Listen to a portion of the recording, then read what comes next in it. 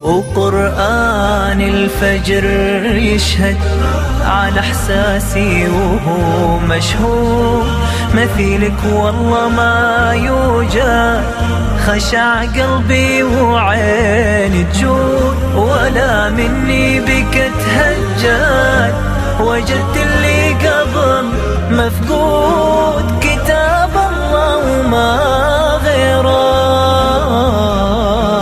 رسم دربي بكل وضوح، كتاب الله. نون والقلم وما يسطرون. أقسم الله سبحانه بالقلم، وهو واقع على كل قلم يكتب به من في السماء ومن في الأرض. وقلم اليوم يشمل الهواتف الذكية وأجهزة الكمبيوتر والتابلت، وما أعظم أثرها على حياتنا. فضل القلم. قال ابن القيم: القلم من أعظم نعمه على عباده، إذ به تخلد العلوم وتثبت الحقوق وتعلم الوصايا وتحفظ الشهادات ويضبط حساب المعاملات الواقعة بين الناس، وبه تقيد أخبار الماضين للباقين اللاحقين، ولولا الكتابة لانقطعت أخبار بعض الأزمنة عن بعض، ودرست السنن وتخبطت الأحكام. قال قتادة: القلم نعمة من الله عز وجل عظيمة، لولا القلم ما قام دين ولم يصلح عيش، والله أعلم بما يصلح خلقه. قيل لابن المبارك: إلى كم تكتب الحديث؟ قال: على الكلمة التي أنتفع بها لم أسمعها بعد. ما أنت بنعمة ربك بمجنون. كل الصفات المحمودة إنما حصلت، وكل الصفات المذمومة إنما زالت بسبب إنعام الله ولطفه وإكرامه. وإن لك لأجرا غير ممنون. كل أذى نالك في سبيل دعوتك وطعن نالك من المعاندين، فاصبر عليه صبر الموقنين بحسن جزاء العاملين. قال الألوسي: أو غير ممنون عليك من جهة الناس، فإنه عطاؤه تعالى بلا واسطة، لأنك حبيب الله تعالى، وهو عز وجل أكرم الأكرمين، ومن شيمة الأكارم ألا يمنوا بإنعامهم، لا سيما إذا كان على أحبابهم. وإنك لعلى خلق عظيم. سئلت عائشة عن خلق رسول الله صلى الله عليه وسلم، قالت: كان خلقه القرآن. قال ابن عاشور: واعلم أن جماع الخلق العظيم الذي هو أعلى الخلق الحسن هو التدين ومعرفة الحقائق وحلم النفس والعدل والصبر على المتاعب والاعتراف للمحسن والتواضع والزهد والعفة والعفو والجمود والحياء والشجاعة وحسن الصمت والتأودة والوقار والرحمة وحسن المعاملة والمعاشرة. ما مدحه الله بمال ولا كثرة عيال ولا لعقل أو علاقة نسب، وإنما أثنى عليه الله بسبب خلقه، فقيمتك عند ربك بحسب أخلاقك. فلا تطع المكذبين. كانت الملاينة والمصانعة منهم لا من رسول الله صلى الله عليه وسلم، فكانوا يحبون منه أن يستجيب لمقترحاتهم، فيقابل ذلك بالتظاهر بالاستجابة لدعوته. ودوا لو تدهن فيدهنون. لا مداهنة على حساب العقيدة ولا التقاء في منتصف الطرق. وكان وضوح النبي صلى الله عليه وسلم وصراحته يؤذيان الكفار، فيطلبان منه التخفيف، فحذره الله من المداهنة. المداراة أن تضحي بالدنيا لأجل الدين، وتكون باستعمال الألفاظ اللينة مع عدم قبول المنكر أو إقرار صاحبه عليه. وأما المداهنة فأن تضحي بالدين لأجل الدنيا. ولا تطع كل حلاف مهين. كثرة الحلف علامة بارزة من علامات الكذب، وكفى بهذه الآية زاجرة لمن اعتاد الحلف. لسانه يحلف وقلوب الناس تستهين به، فمن حرم القبول لم تنفعه أيمانه في الوصول. كثرة الحلف تضعف ثقة الناس بك وتجعلهم يستهينون بما تقول. هماز مشاء بنميم. لما تكلم اللسان بالهمز واللمز تجاوبت معه القدم بالمشي بالنميمة، لأن صلاح الجوارح متعلق بصلاح اللسان. يوصيك القرآن لا تصدق أهل النميمة ولا تستمع لنصحهم. مر رسول الله صلى الله عليه وسلم بقبرين يعذبان فقال: إنهما لا يعذبان وما يعذبان في كبير، أما أحدهما فكان لا يستتر من البول، وأما الآخر فكان يمشي بالنميمة. استعمل كلمة المشي مع النميمة لتشويه حال النمام بأنه يتجشم المشاق لتمرير نميمته، والهدف تبغيض الناس في النميمة. مناع للخير معتد أثيم. مناع وأثيم صيغة مبالغة، والخير هنا يراد به العموم في كل ما يطلق عليه خير، وصيغة المبالغة للإشعار برسوخه في النفس واقترافها له بسرعة وقوة. ذكر الإمام الرازي أن هذه الآية نزلت في الوليد بن المغيرة، وكان له 10 من البنين، وكان يقول لهم: لئن تبع دين محمد منكم أحد لا أنفعه بشيء أبدا، فمنعهم من الإسلام. عتل بعد ذلك زنيم. العتل هو الجاف الغليظ قاسي القلب. وفي صحيح البخاري عن حارثة بن وهب الخزاعي قال: سمعت النبي صلى الله عليه وسلم يقول: ألا أخبركم بأهل الجنة؟ كل ضعيف متضعف لو أقسم على الله لأبره. ألا أخبركم بأهل النار؟ كل عتل جواظ مستكبر. بعد ذلك زنيم. له زنمة من الشر، أي علامة يعرف بها، والزنمة شيء يقطع من أذن الشاة ويترك معلقا بها، والزنيم هو الشخص المعروف بالشر واللؤم بين الناس، كما تعرف الشاة بزنمتها. أن كان ذا مال وبنين. كثرة المال والبنين سببان يدفعان الكثيرين للعصيان والتمرد.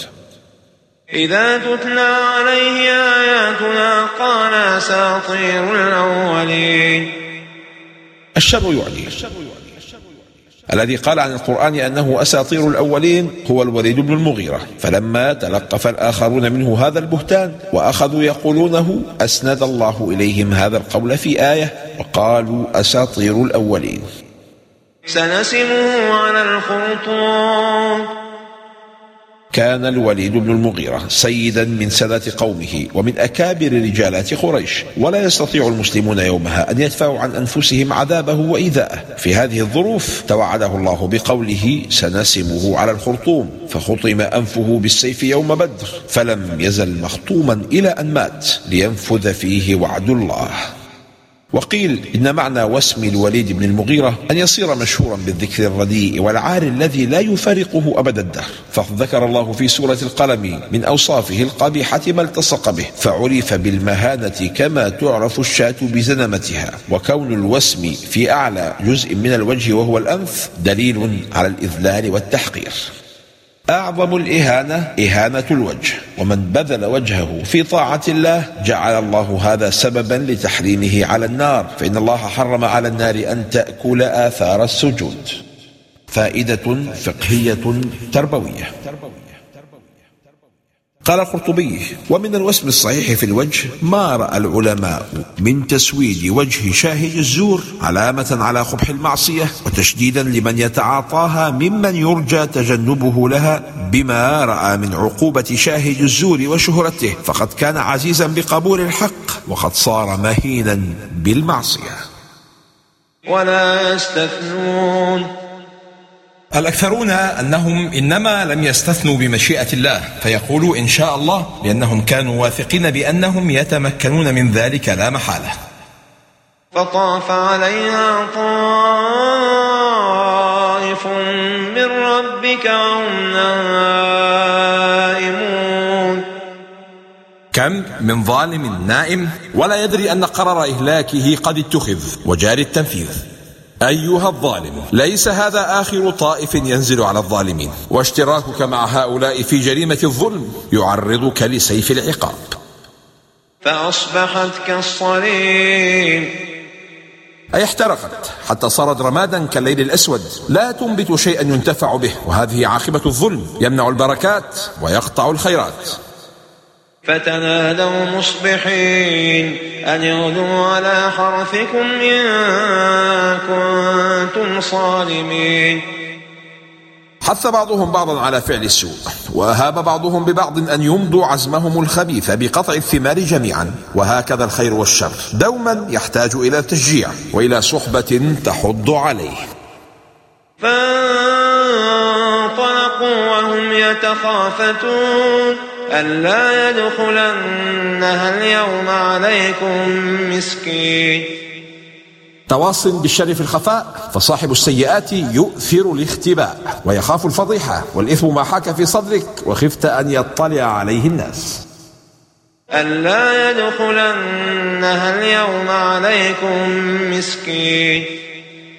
لا تضيق على الفقير فيضيق الله عليك، ولا تحرم الناس فضلك فيحرمك الله من فضله. وغدوا على حرد قادرين. أرادوا أمرا وأراد الله أمرا فمضى أمر الله. الحرد القصد، فأصحاب الجنة ساروا إليها على أمر قد قصدوه، وأيقنوا أنهم قادرون على تنفيذه، فقد أخذوا كل الأسباب من الكتمان والتبكير والبعد عن عيون المساكين. فلما رأوها قالوا إنا لضالون.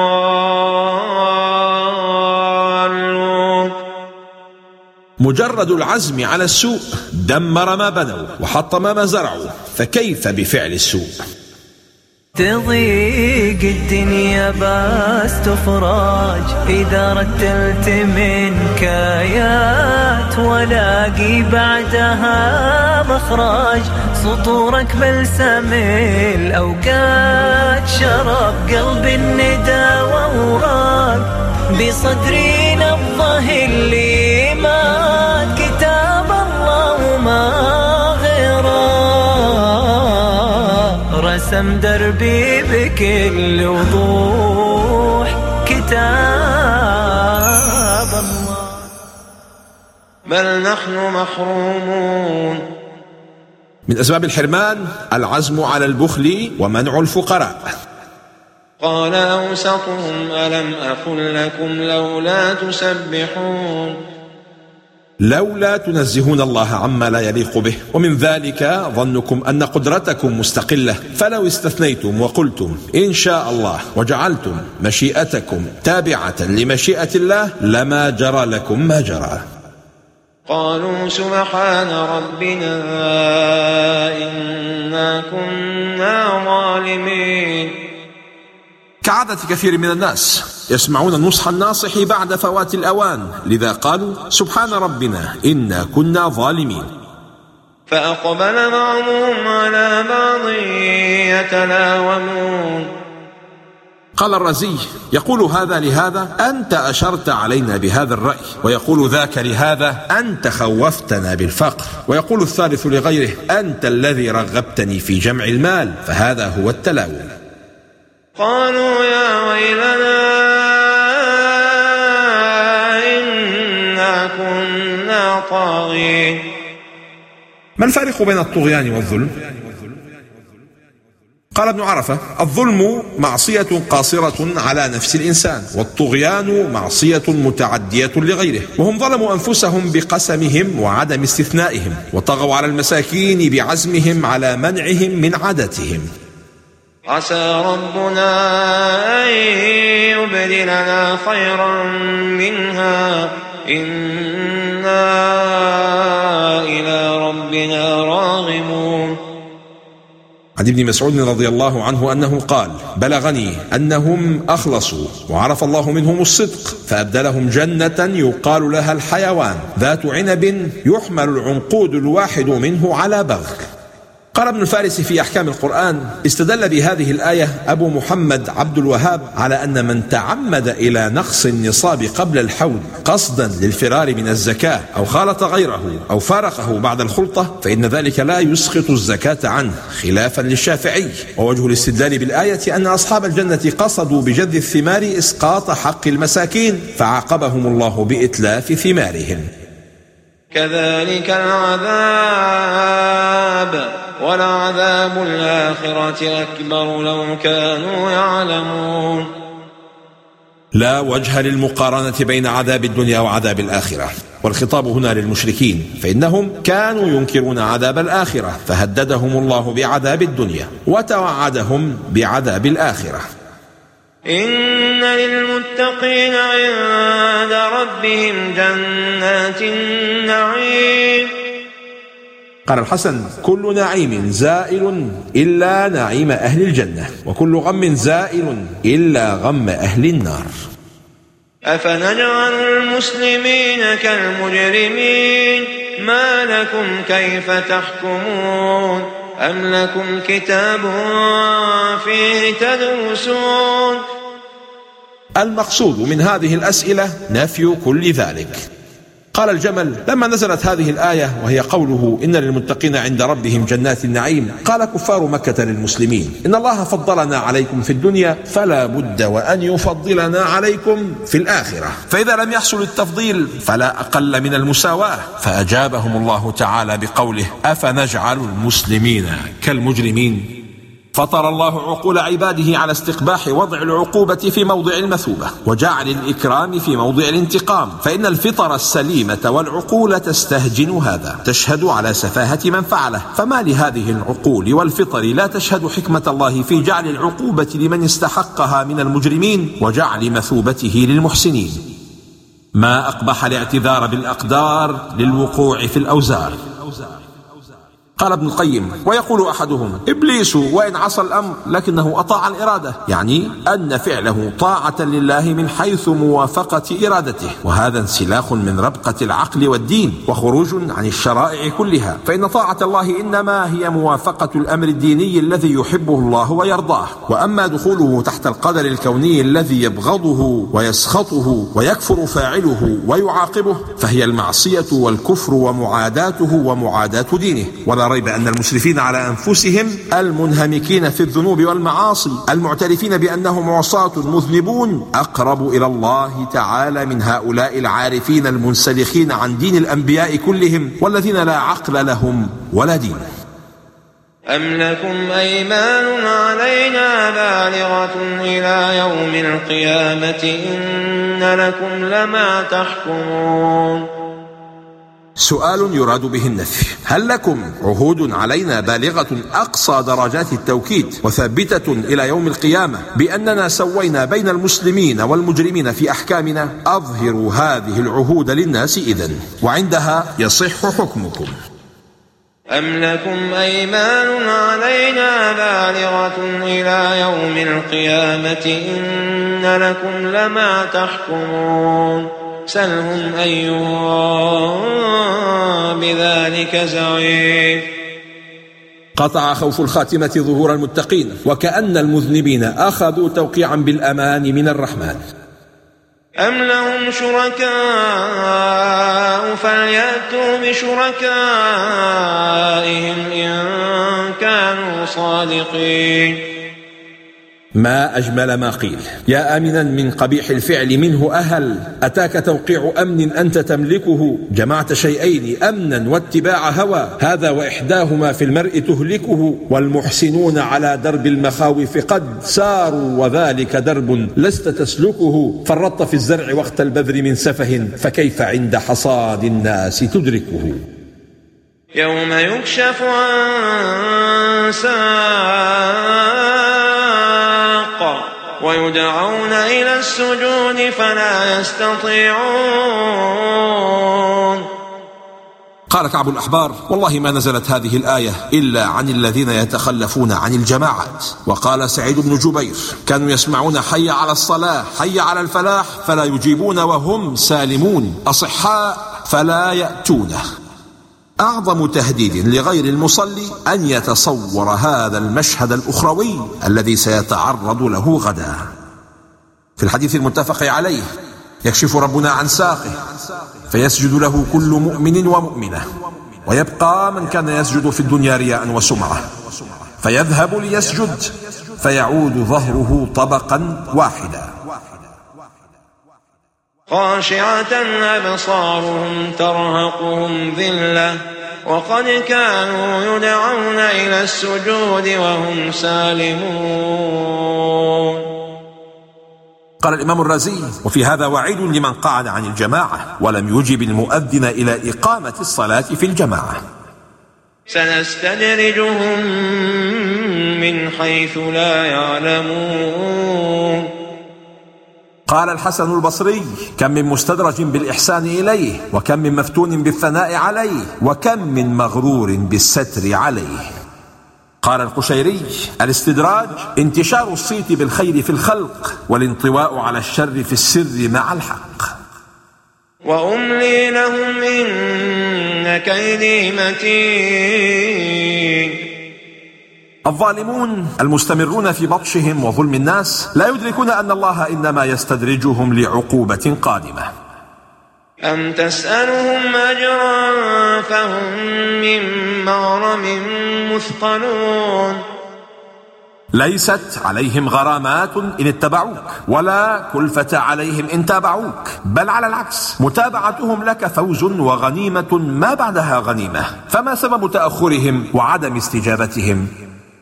أم عندهم الغيب فهم يكتبون. النبي نفسه لا يعلم الغيب، فكيف يدعي أحد معرفة الغيب؟ فاصبر لحكم ربك ولا تكن كصاحب الحوت إذ نادى وهو مكظوم. احذر عاقبة الغضب. إن وجد منك ما وجده يونس من الضجر والعجلة والمغاضبة فقد تبتلى بمثل بلائه.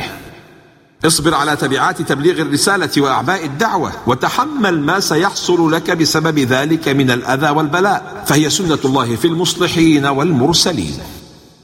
لولا أن تداركه نعمة من ربه لنبذ بالعراء